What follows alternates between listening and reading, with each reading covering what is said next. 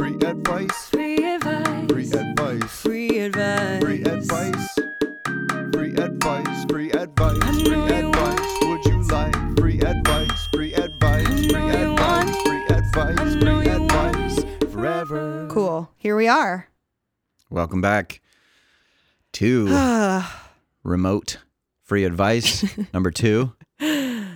Yes. Quarantined. Yeah. Mean and quarantined. How many episodes do you think we'll do like this? Do you have a prediction? Oof, that's a good question. Bold question. I know. I'm going to say 8. I was going to say 16. Okay, I don't like either of those odds. I don't really like the answer no matter what the number is. Yeah. Yeah. To be honest. Yeah. But whatever. It's going to be what it's going to be, whether we like it or not. Indeed. And this works. I mean, you Yeah, heard the rave it reviews does. about the last episode. This is a format that Loud people and are clear. grateful for. And no one's made Yeah. any complaints about this being inferior to the episodes that we record when we're in person, face to face. Yes. The track record so far is 1 for 1. Yeah. Smashed it. So, do you want to get right into the questions, or do we want to share anything about how we are doing in this climate? I'll share. I had a more positive experience on Zoom than I have had on Google Hangouts. So if you haven't yet made the Zoom switch, Ooh. download Zoom, get on that. Promo code advice. Yeah, promo code free advice. Also, you can buy your Burning Man tickets for $100 discount if you put in your coupon free advice on the Burning Man website. So.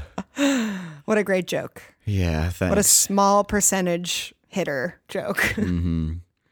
I've experienced more distant cancellations. Things in June. The Olympics were going to be All this the way summer. up to They got June. June and even August. So June was going to be the Hollywood Yeah. Fringe Festival. I was planning on doing my one-man show there for 3 performances. That has been postponed till October. And that kind of made me excited that, maybe I could write a new show in that time and debut that in October. I feel like I got a second shot at that deadline. However, I'm not that confident that it will actually happen in October either. Yeah, to be. And then in August, I was going to go to the Edinburgh Fringe Festival, and that hasn't been officially canceled yet. But I think that my group that I was going to travel with has to decide whether to invest the funds in that or not. And it looks like we're going to have to guess that it's not happening. So it's not happening for me either way. That's a bucket of bummers. It also is a bunch of open windows with all those closed doors. All right, I get to pick something new. 100%. And I don't have it all figured out yet, but I feel like I'm in a good place to figure something like that out now. I've had my week of freak out and loneliness and anxiety and self-soothing, and now I'm like, okay, this is cool. It'll come back. It comes in waves, but Yeah, definitely.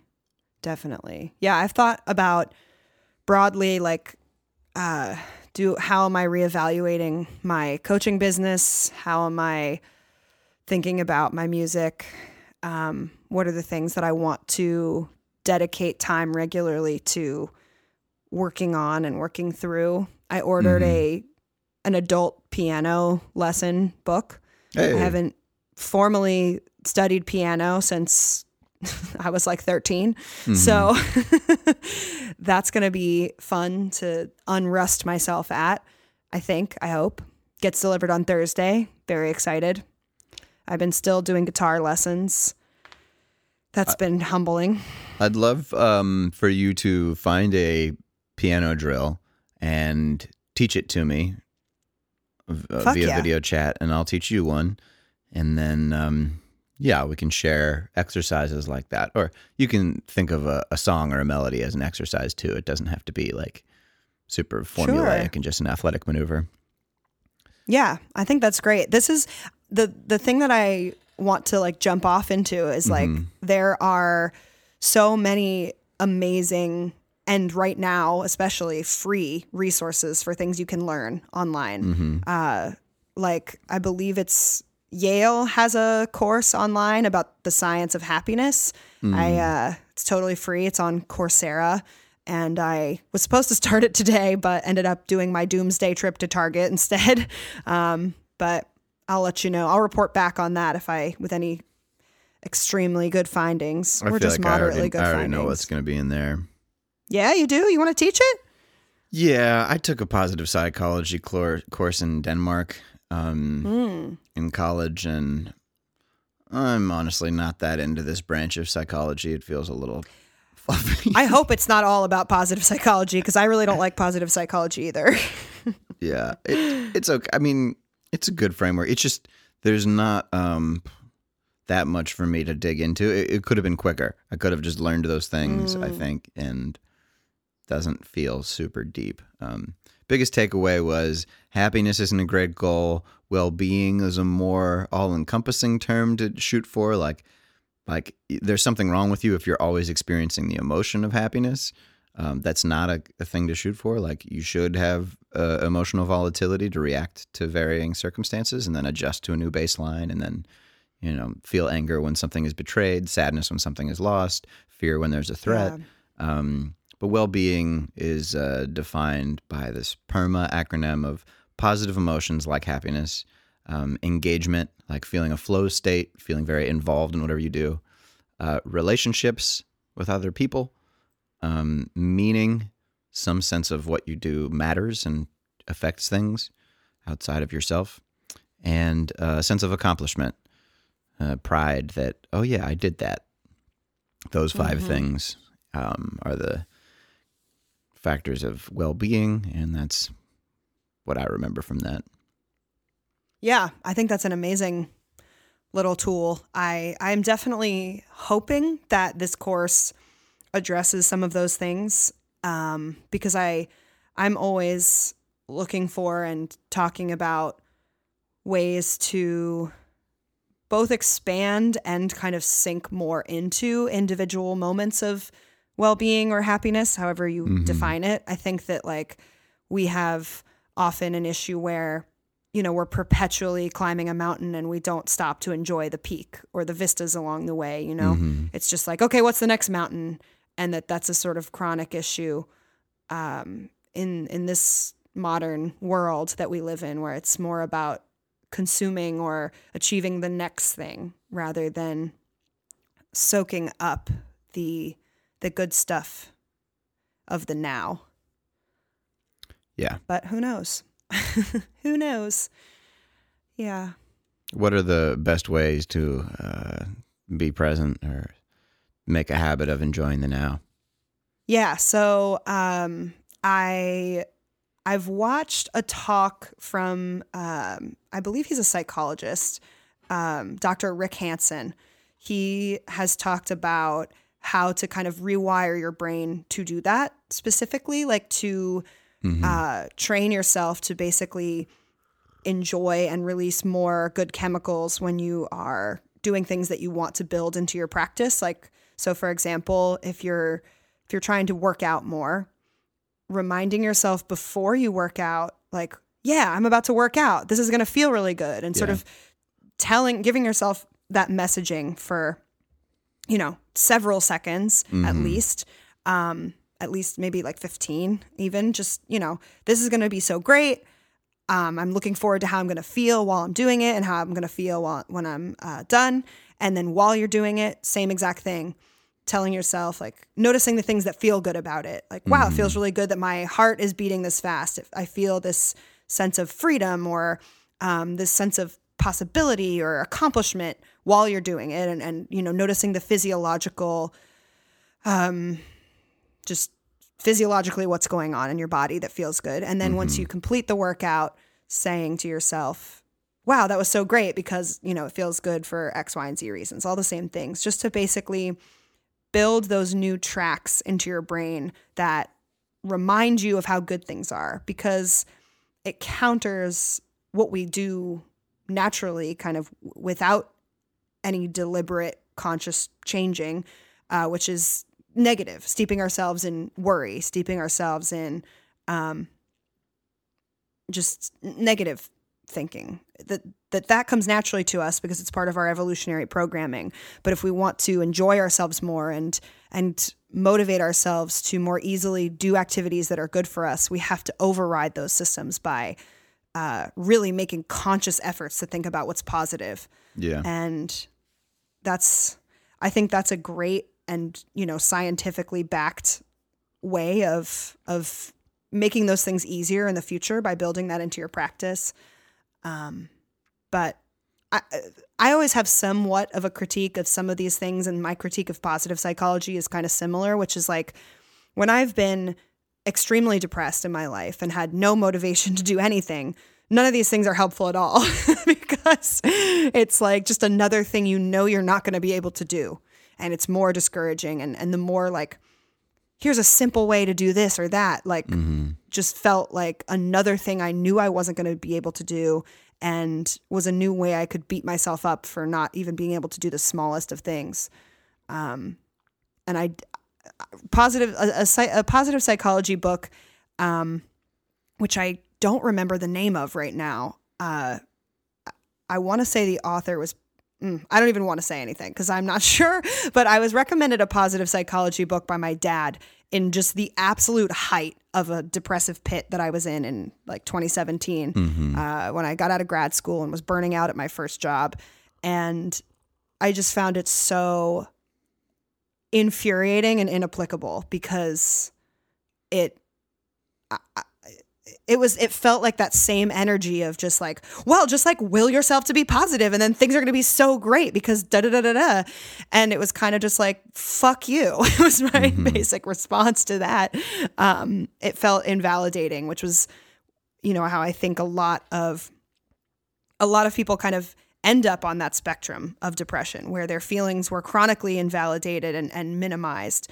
And so another approach that's saying the same things of like, well, it should, you should just do this easy thing and just be positive like the rest of us. Even though that's not exactly what they're saying, it still feels that way. And it just is like made me frustrated or sort of more hopeless.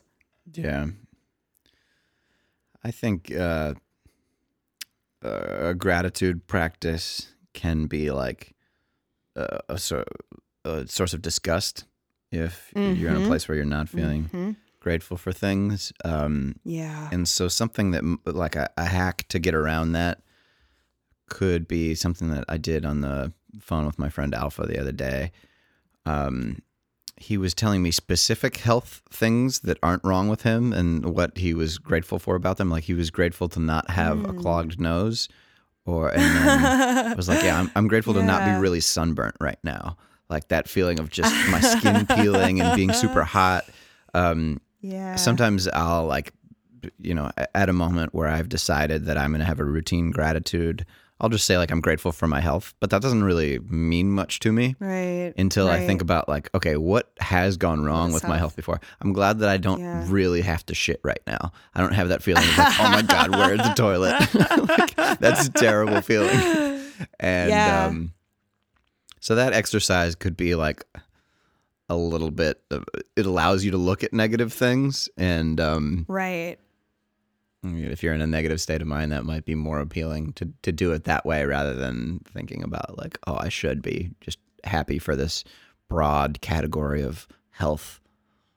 What am I doing with it though? I have pretty constant neck pain or at the least discomfort. And I had a moment like last week where I just kind of realized like I moved my neck around and I was like, oh my God, my neck doesn't hurt right now. And I actually was like, wow, let me take time and like appreciate this. Like, holy shit. Cause I so rarely have this experience. And so I just kind of moved it around and was like, yeah, go me. And then sure enough, like, a couple days later, I checked in with that and realized, oh, okay, yeah, my neck now is hurting. And but I was glad at least. And I should say that I'm not in a super depressed state right now. So it's easy for me to not be so bogged down by this. But I was like, okay, like, I'm glad that I took that moment of appreciating when my neck felt good. And I often find that as someone who, frequently goes in and out of depression to different extents, like it is so important to take stock of the times when things don't feel as heavy, when things everything doesn't feel like a huge mountain. You find yourself just kind of easily washing the dishes or some other task that ordinarily you can't complete, because then when you are feeling completely hopeless, you can remember to some extent that, okay, it feels like this right now, and it does feel like I'm here a lot, but I'm not always here. There exists a life that is different from this. And so even if it's like those moments are few and far between, it's still of just critical importance to be in them when you're in them. Yeah. Yeah. Cool. I'm I would appreciating love- doing this right now. Yeah. Being on the podcast with Ah, that's a really good point. Mhm. I also appreciate this. I'm really glad that this is something that we do at all. I'm really glad that we get to talk to other people and talk to each other about things that we care about and share our knowledge and share our personal experience. And, it's just a bonus if someone aside from us likes it too. I like it when you laugh at my jokes. That's probably the highlight for me. Oh, That wasn't a joke. I don't know why you laughed at that. That one fell down. oh, sorry. Well, I don't take it back. I don't take my joy back. All right. This is a kind of similar question, if you don't mind. Good. Just No, do it. going right for Give the it to me. question. This comes to us from Reddit user Lonely Girl Lily. Mm-hmm. Kind of hard to tell what they were going for there. 76. How should I increase my self-esteem? The thing is that at the moment, I can't stand looking in the mirror because all I see is my disgusting face and I feel repulsed towards myself. I stopped speaking with people at school and being active in class because I feel so ugly and gross that I don't want people to look at me because I feel like I disgust people with my presence. Whenever someone looks at me, I feel like they're thinking of how ugly and pathetic and stupid I am. So that made me try not to attract attention to myself, just so that I won't be judged. I know it might sound stupid, but it's just how I feel. I feel so much hatred towards myself, and I don't know how to stop it. Thanks for reading this. Have a great day or evening. She just sounds so sweet. I just feel a lot of pain for that experience. I've been there. Yeah, that sounds really tough. My advice is you're going to need a pencil and paper, not your phone's note writing app. And you can write down anything that you dislike about yourself, and you can write down how you feel about those qualities, and to start with a place of self-acceptance that's what you feel, and those are feelings that will be in flux. Those are not who you are. Those are just things that are a temporary experience, like that time that you were out in the cold and you couldn't wait to get back inside where it was warm, and then you did, and then you weren't cold anymore. So just seeing those things on a piece of paper outside of your body, I think, is a great first step. And then I would say, there is a list of things that you have control over and a list of things that you don't. And if you could pick something from the list of things that you have control over, maybe start by looking at what you admire about other people. What's something that you envy in someone else? Or what is the opposite of something that you dislike about yourself? And then what, on that list of things that you can change, what's the smallest thing that you could do to step in the direction of that change? Maybe it's you admire children who do sidewalk chalk murals. Maybe you just want to buy some chalk, or maybe you want to draw a single flower on a piece of cement and then look at it. If that would bring you joy to have decorated a public space and make other people happy, perhaps, but when they see that, a little bit of beauty in a world that is otherwise gray, that is a great first step. And then you build with that, and you just keep taking steps, and then eventually you've run a marathon and you love yourself. I want to start my kind of response with a little bit, as I often do, of just being yeah, I've been there. It fucking sucks. I used to, I used to think I was the absolute ugliest person on the planet with no exception.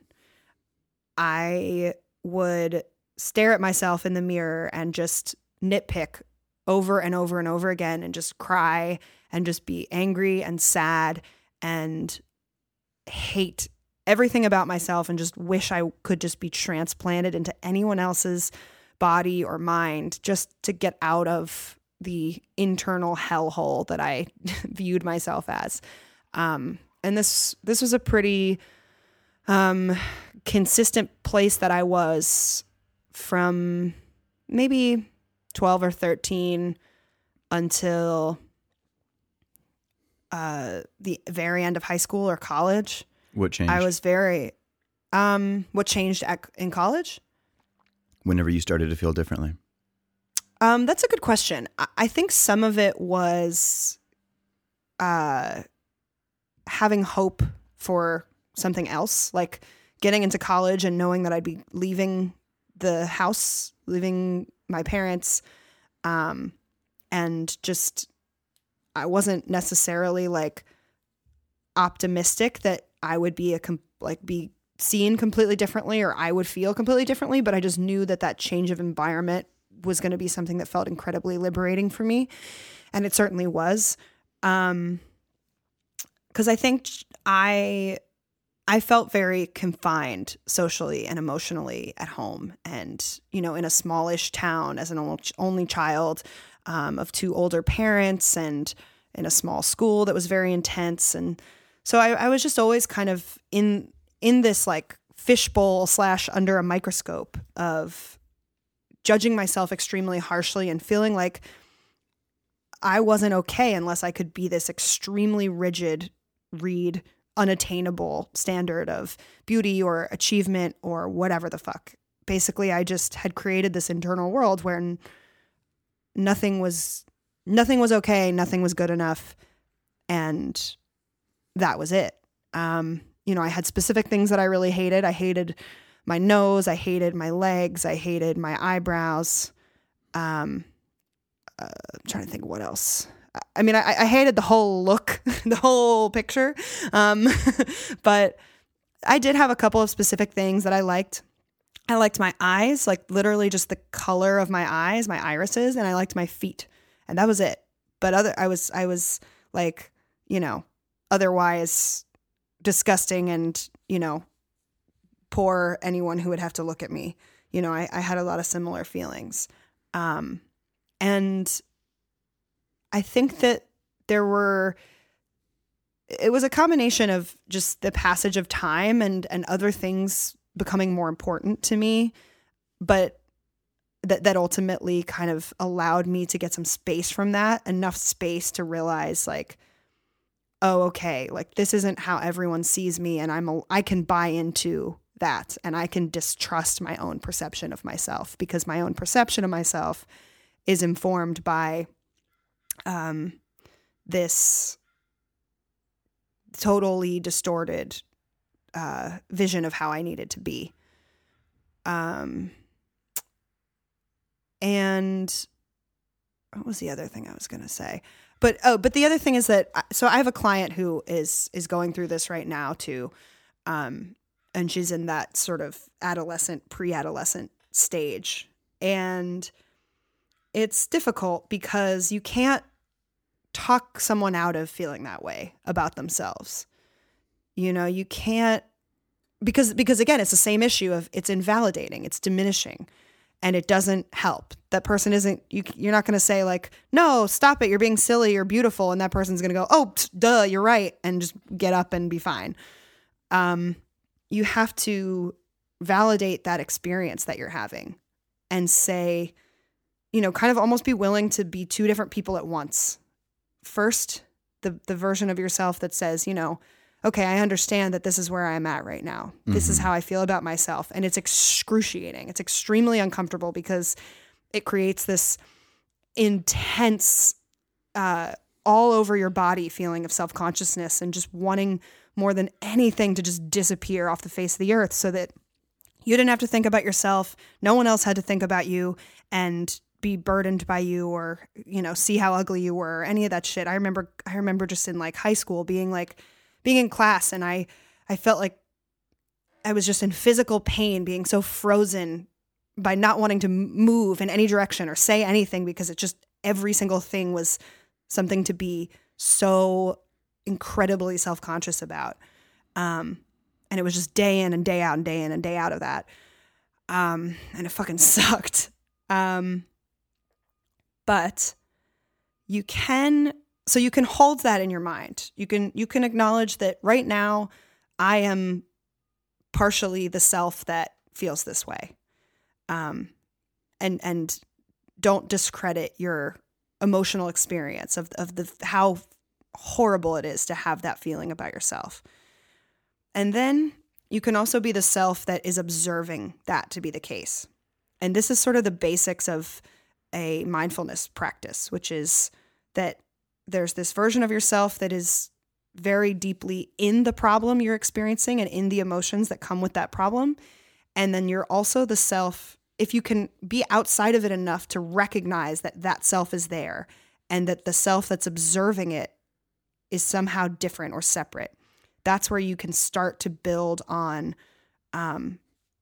okay, well, what else is this more neutral observer self aware of? And that's where you can, what I've encouraged this client to do first was similar to what you recommended, Rob, of writing a list, both a list of the things they dislike about themselves and the things that they're willing to say that they like about themselves. Because often there are a handful of things. Like for me, I had a couple parts of my body that were untouched by this feeling of disgust and self-loathing. And then I encouraged her to sort of craft a mix and match together different qualities of people in this person's life that they liked and like looked up to. Like someone in their life who was a really good listener, someone who in their life who was really honest, someone who they admired for, X, Y, or Z, or felt really comfortable with. And then imagine that external persona that's all things kind and loving and compassionate, and try to open themselves up to being able to see themselves through that person's lens. And meanwhile, knowing that, of course, there's this self that I am that it's very uncomfortable to even acknowledge that there might be not truth to what I'm saying about myself, but also be able to see, okay, well, I bet so-and-so wouldn't tell me that I was ugly.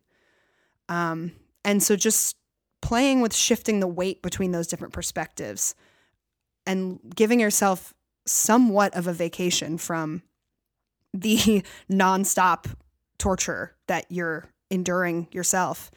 And that's where sort of building those seeds of self-esteem can start to come from, if they can't come from just you. It's still coming from just you, but it's this internal conception you have of someone who isn't you, that's more objective, that's more loving, that you can let yourself buy into to a greater and greater extent as you distance yourself from, as you become more willing to believe or doubt, really, your self-perception. Mm-hmm. Yeah. It's not an easy journey, and it takes a lot of time to build and to have faith in that the alternative might be true. But you will get there. You will get there. I want to offer Dr. Mark Leary, he's a psychologist at Duke. His definition of self-esteem is that it's just a meter that measures your current perceived level of acceptance or rejection from the people around you. And he says that low self-esteem or high self-esteem are not inherently wrong.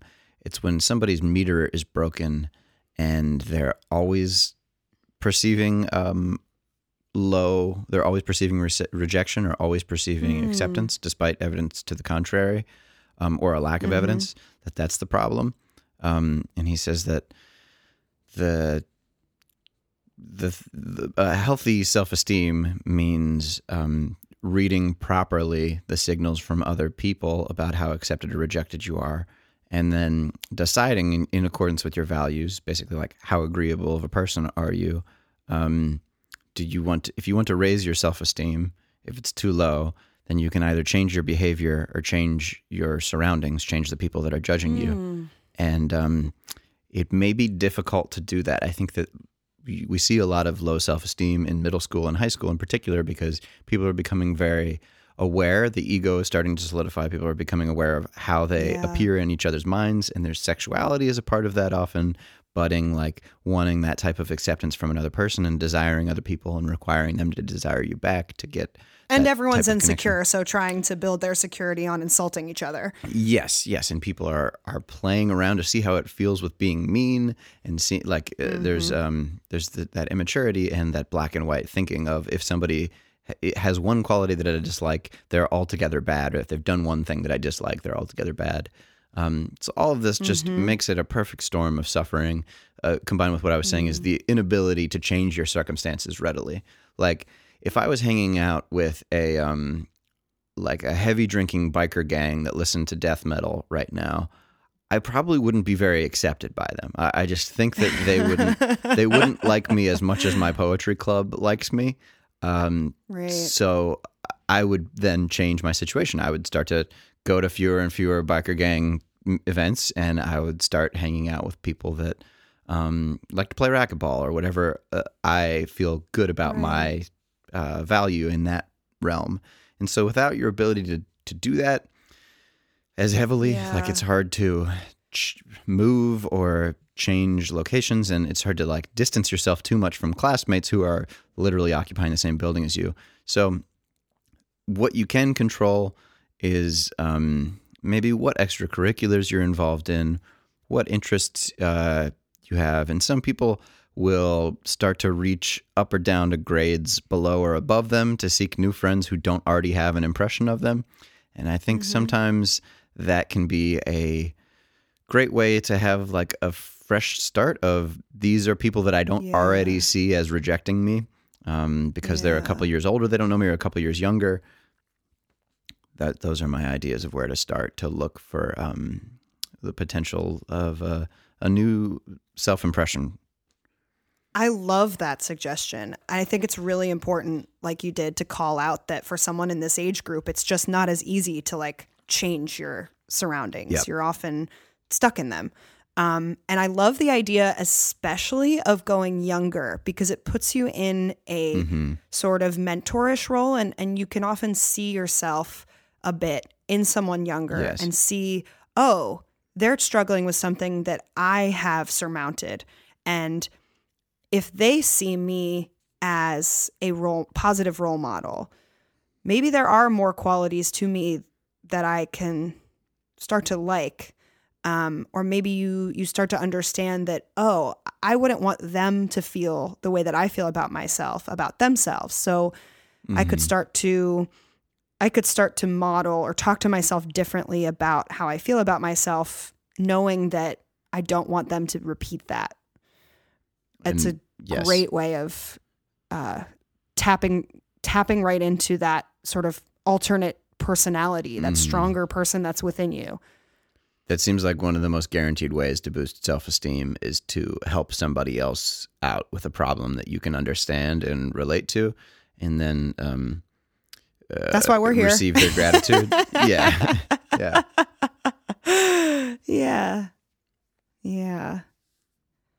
Cool. Oh. I feel good about our comprehensive answer. Yeah, me too. Lonely girl, I really hope that this reaches you and that you can start to see slight changes in the way that you see yourself, or at least are willing to believe that they're going to come. Because from someone who's been there, they did for me. Yeah. All right. So the next question is another Reddit user, Elder Bird. Mother, 68, asked to come back to work. She is a nurse. Just want advice on how to sort out my feeling on this. My mom is 68, retired nurse, been working with the VA in Houston for many years. Today, she received an email asking her to come back due to COVID-19, and they need more staff. She is really considering going back and have initialized steps in the rehiring process. We have already made known of our fears, but to her, this is the right thing to do. I cannot force her not to go if she fully commits, but I can't stop this fear. Sorry, it's a little bit hard to read this. Can't stop this fear and worry that now grips my heart. Oh, she means a lot to my family, and I, honest to God, don't know what to do if something happens to her. I just need help getting through this fear. Yeah, this reminds me of the dilemma of families of soldiers. When it's a 20-year-old man, there's a different feeling. The soldiers in this war, I think, are often 68-year-old retired mothers, and I think that she is at a greater risk if she goes back to work. Yeah, and I think it is her choice. She may get a sense. Here's what I would recommend. Ask her with an open mind what her motivation is for doing it. Because I think if you can understand what purpose she feels or what her what her perceived benefit is, this may be more important to her than the security of her health. This may be like a calling, and it may be something that she's willing to give her life for. And if you understand that and have those conversations with her, then you don't have to agree with it in order for it to be perhaps even just a little bit more palatable. And it is very hard to let go of control if somebody's doing something that you don't want them to do.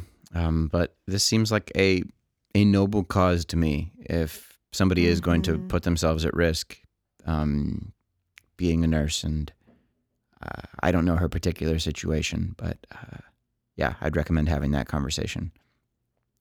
Yeah, I want to sort of second some of that and then talk about something else. But I mean, it seems like I would miss this person too, because obviously she has a really loving heart and a strong sense of ethics and duty. And so it just sounds like she is such a wonderful person. And I'm really grateful that you have a mom like this in your life, someone who is that selfless and considerate and values taking care of people as much as your mom does. So I share in your sense of not wanting to lose her, but also your appreciation of what a wonderful person she is. The other thing that I would say is that, you know, you're saying I can't stop this fear and worry, and that's sort of exactly where where you should be with it. You can't stop it. It's going to be there. You're going to be afraid for her. You're going to be afraid for having to face the reality of your life with her being sick, or your life without her even. And that's a terrifying thought. Really sad, really scary. So start with just allowing yourself to feel those feelings, and even moving through to some extent, maybe an experience of grief for that possibility. Because the other reality is we are all going to lose the people that we care about in our life. We're all going to lose our parents, hopefully, not the reverse, our parents losing us. And this whole threat to everyone's health, especially the elderly, the people who are already compromised in some way, it really brings that to the forefront of just like, wow, there's a fragile population here, and that human life in general is fragile. And that is a really scary thought that's built into all of the fear and worry you're experiencing just in this acute dilemma. And I'm sure that the size of this fear and worry and sadness and all these things that, as you so poetically say, are gripping your heart right now is just feels overwhelming. With this and everything else going on and all the changes and all the uncertainty, it makes sense that this is something that you're struggling to stop or let go of. And so I would encourage you to, in small doses, set aside time for yourself to feel that fear and worry, and to, maybe your mother's even involved in this process, but to kind of comfort yourself just for having such strong, uncomfortable feelings. Because as you've said, she's going to do what she needs to do. And it's somewhat up to you to take care of yourself in the wake of that decision. And our feelings can often convince us that they alone will kill us if we experience them to too strong of an extent. Excuse me. And this is a really great opportunity for us all individuals out there, to confront our feelings in a deeper way by recognizing. So there's a great acronym that a mindfulness teacher, author, speaker that I really love talks about. Her name is Tara Brach, BRACH. And she talks about RAIN, the acronym RAIN, RAIN. And the first step is recognize. So you've done that. You're recognizing that you're having these feelings. The A stands for allow. Just let them be. I is investigate. So that is having with a kind, compassionate, and body-focused lens to look at, okay, what does this feeling feel like? Where is it intense? How would I describe it? What's going on here?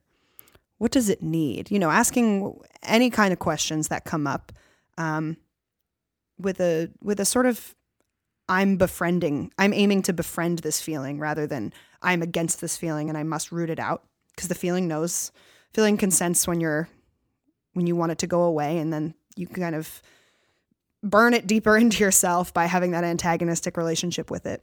So as you go about the investigation, the I, you're also feeling around for the N, which is nurture. So what does this feeling want to feel? And often with fear, the feeling of fear needs to feel love. And so, yeah, that's okay. I kind of just kept talking. So, I'll keep going. So the N I was saying is nurture. And often when the feeling that comes up is fear, the type of nurturing that fear needs is love. And so finding a way to invite in some love into that space wherever you're feeling fear in your body forces your brain into also a different mode of operation. It's very hard for those things to coexist. And so just seeing how you can love yourself in that moment with your fear. Because after all, what you're afraid of losing is your mother. You're afraid of losing this person who is this source of comfort and love and nurturing. And the more that you can stretch into your ability to provide that for yourself, the more you can reduce the intensity of that fear and worry to begin with.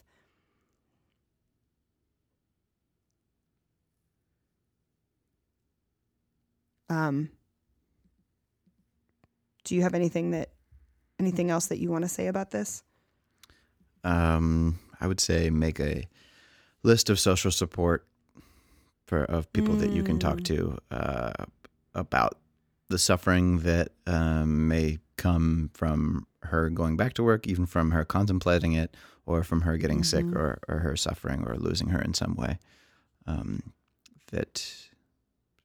So some pain is inevitable in this process, and it's worse if you feel alone and like there is no one that you can share it with. So I hope that you have those people, and if you don't think that you do, I would check older relationships, check the people that are on the fringe of, now I don't really think that I could turn to that person. Well, you might not know until you ask. Yeah, and this is a time where I think by and large, people are eager for connection and would welcome anyone who kind of comes out of the woodwork from, you know, an old time in their life, or maybe someone who you aren't that close to, just off being able to feel that good feeling of providing support for someone and feel that good feeling of receiving support. And I think that's such a great recommendation, is to prepare for needing extra support and feeling around for who might be able to give you satisfying, comforting support at this time. Right. And that may be over video chat. Yep.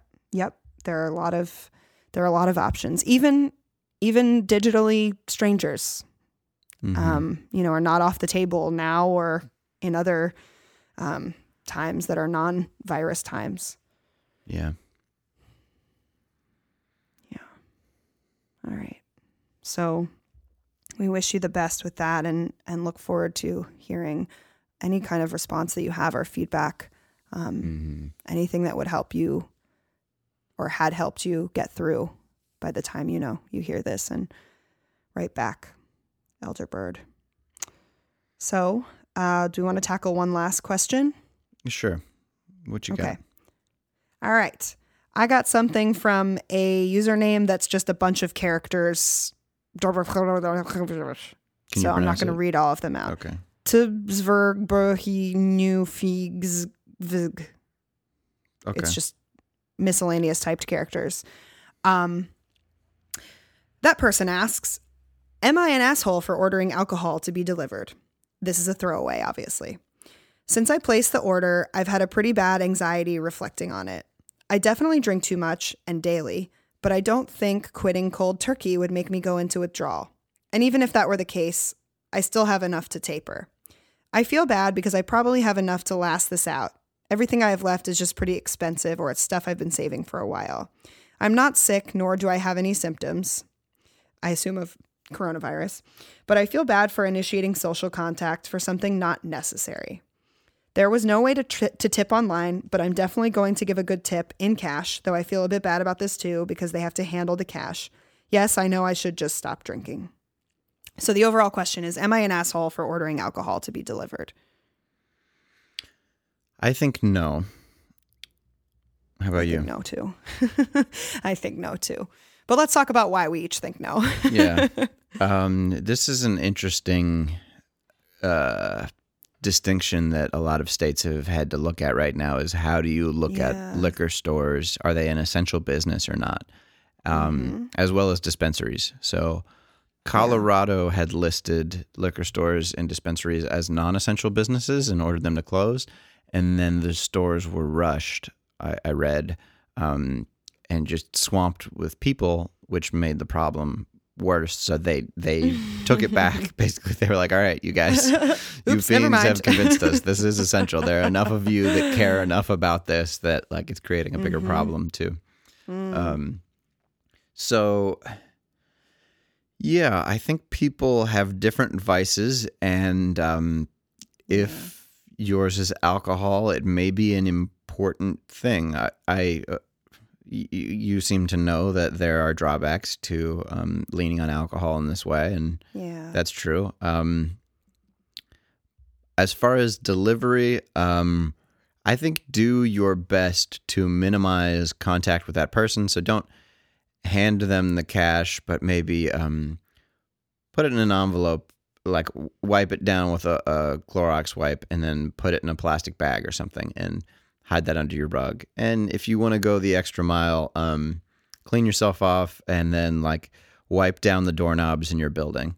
And then the person who's making deliveries anyway, this is probably not the only delivery that they make that day, you've created a path for them that reduces their risk as much as possible, the fact that they're coming to you. So if you do those things and give them a nice tip, I think you don't need to feel guilty for ordering something that's not essential to your survival. There's also the fact that that person has a job. Delivering things could be a positive for them in their life right now. So I think it's still okay to order things online and I would trust the authorities to stop those services for you. I don't think that you have to take on that amount of responsibility, but I think your heart's in the right place for considering it. Yeah, 100%. I mean, I totally agree with everything that Rob said. And I want to add on that I think that we often experience when there's intense emotions around anything, what I'm going to call emotional seepage, which is your emotions about one thing kind of transfer to your emotions about another thing, which is like, I think some of your guilt about your use of alcohol to cope is seeping into your guilt about interacting with this individual and endangering them. Mm-hmm. I think that both of those make a lot of sense and deserve a lot of compassion. And I think that, you can absolve yourself of some of that guilt by doing the practices that Rob suggested of, taking care of the leg of that person's journey as it pertains to you. I think that's really thoughtful. And the tip and just everything that you're thinking about, it seems like, you care, and that's wonderful. By the way, if you put it in an envelope, don't lick the envelope. I take back the envelope. Quick Ziploc addendum on bag, the envelope. better. Don't lick it. Wipe down the money, put it in a Ziploc bag, Yeah. wipe down the bag. Okay. Yes, all those things. Or just But I do Venmo think them. that what? Or just Venmo them, Yeah. Yeah, there are alternative methods, but I think most people just want or appreciate cash, although maybe that's a little bit different in these times.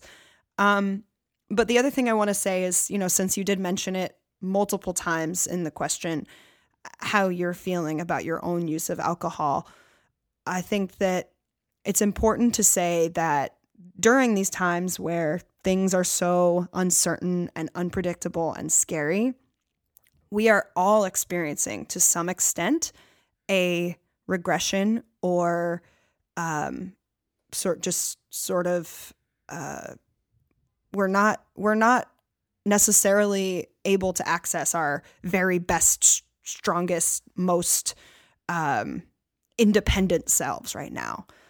We're all struggling with something, some need, some way of soothing ourselves, some way of maintaining quote unquote normalcy, or just, returning to things that maybe we don't feel like this is the best thing for me to be doing. But when you're in pain, it's a lot more appealing and a lot harder to not turn to those things. It's a lot harder to have that resolve. Mm-hmm. And so while I certainly don't, endorse alcoholism, broadly speaking, it's just all of that is just to say that it's understandable that you're needing a coping mechanism that you've used for a long time in this time. And maybe this is a time where you are able to think more consciously about your reasons for needing this, how much you need, and just kind of feeling it out and reevaluating. Maybe this is a great time for that. But for some people, it's not. For some people, this is a time to get by. And that's okay. I want to rephrase it as how much you're choosing to use, because saying that you need it disempowers the individual in my mind of it feeling like, oh, well, this is just something that I have to do and I have to figure out how much I have to have. But as you said yourself, you could choose something else. There would be consequences, and you might not be making an entirely rational calculation of the pros and con benefit, and that's okay too. But I'd like to word it just as, how much are you choosing to use? I appreciate you making that adjustment, because sometimes I try always when I speak to be very conscious of the language I use, but every once in a while, obviously, we're not perfect. So, yes, I think that acknowledging that not only that this is something that you're struggling to not have right now, but that it is your choice. I think those are two things that can be very hard to hold together in the same breath. But that they are true. Like we are responsible for our choices. But there are some choices that are a lot harder to make and some choices that are a lot easier to make. And so understanding or investigating, perhaps, again, sort of similarly like I advised before, like recognize it, allow it, investigate it with compassion, and nurture it. Nurture yourself for the feelings that you're having that underlie why you are relying on alcohol as an antidote to those feelings at the moment. So maybe exploring, what do you notice about yourself when you decide to turn to drinking? What's going on? And it could be a very hard thing to investigate without a major pandemic going on. But I think that starting to walk down the path of getting more conscious about these things is a good path to walk down, no matter what vice or behavior you are struggling to overcome at the moment. Yes. And I want to recommend that if you do decide that your drinking is damaging or just something that you want to stop for any reason, I would recommend looking up an Alcoholics Anonymous group in your area, which I'm sure is not meeting in person right now, but is probably doing virtual sessions. Doing something for sure, yeah. Reach out to them. It might feel weird to meet people in that online setting, but you could arrange a phone call with one person then, and then you're offering that person who may be out of work, may be twiddling their thumbs, may be looking for a purpose. You're giving them somebody that they can help, and just creating a connection for somebody who also may not be feeling particularly connected right now. So that resource is available to you, and I just want to recommend that you look up a local one so that you could go and meet up in person with these people once the virus has left our shores. Yeah, I think that's such a great recommendation. And I would add to that, of course, any person that you trust, being open with them and sharing vulnerability with them, or maybe starting a relationship with a therapist virtually, same thing, just someone out there who you feel cares about what you're doing and isn't necessarily there to judge your behavior, but is there to listen to you and to help you wade through the intense experience of deepening your understanding of your relationship to alcohol is critical really for anyone who wants to do that work, because addiction is something that is so misunderstood. And it's really hard to, it frustrates the hell out of me that people don't understand where addiction comes from and why it's not as simple as, okay, well, just quit. It's a personal choice, whatever. It's a response to lacking certain structures in your brain. It's a way of self-medicating to replace not having internal mechanisms for emotional regulation and the proper attachment frameworks in your brain that are formed very, very young, within the first couple weeks of life and, early childhood. And so it's not as simple as it seems. It's not your fault. However, of course, personal choice and responsibility, taking responsibility is extremely important. The AA model is interesting because it's this dual thing of surrendering to a higher power, like surrendering yourself, but also taking more responsibility for your actions. I do think that there's something to be said about both arms of that approach. But I think that one of the main reasons that AA is successful for many people is the community, is the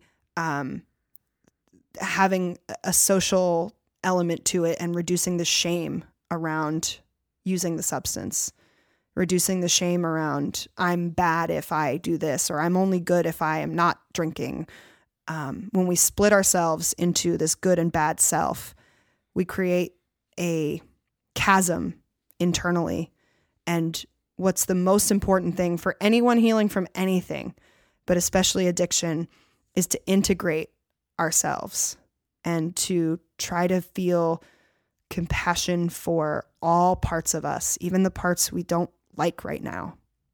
So see if you can introduce little doses of that, and also have compassion for yourself, and continue to have compassion for these other people that come in and out of your life, as you know, as we are in this sick world right now. Yeah. Great. Yeah. I don't have anything else to say on this topic. I don't either. All right. Do you have anything to say on any other topics? No. No. This is the end of the episode. I'm done. That's it. Well, we don't want to like totally leave you guys hanging, but know that you can always reach out to us at freeadvicepodcast@gmail.com with any comments, questions, feedback, whatever the fuck you want. Just a hi, Questions, listen advice. to it, liked That's your a good episode, one. hated it. Yeah. Definitely ask us questions. Yeah, I mean that's what we want, obviously, because we want to talk to you guys about the things that you really care about. Those are the juiciest and want emails. to know the juiciest. But yeah, we welcome any and all responses, especially right now. We want to hear from you. We like connection too. If you're an online marketing startup, I don't want to hear from you. I'm just going to say that. We've gotten a lot of those emails. Yeah. Nah, unless you guys have a question about like how to pitch your online marketing, how to get your girlfriend on board with your career change, starting this online marketing thing, then sure, great, email us. But not, you're all just trying to get us to like click your shit. I don't want to. Fair point. All right, guys, take care. We'll be back with you 1 week from today. You know where to find us, and we look forward to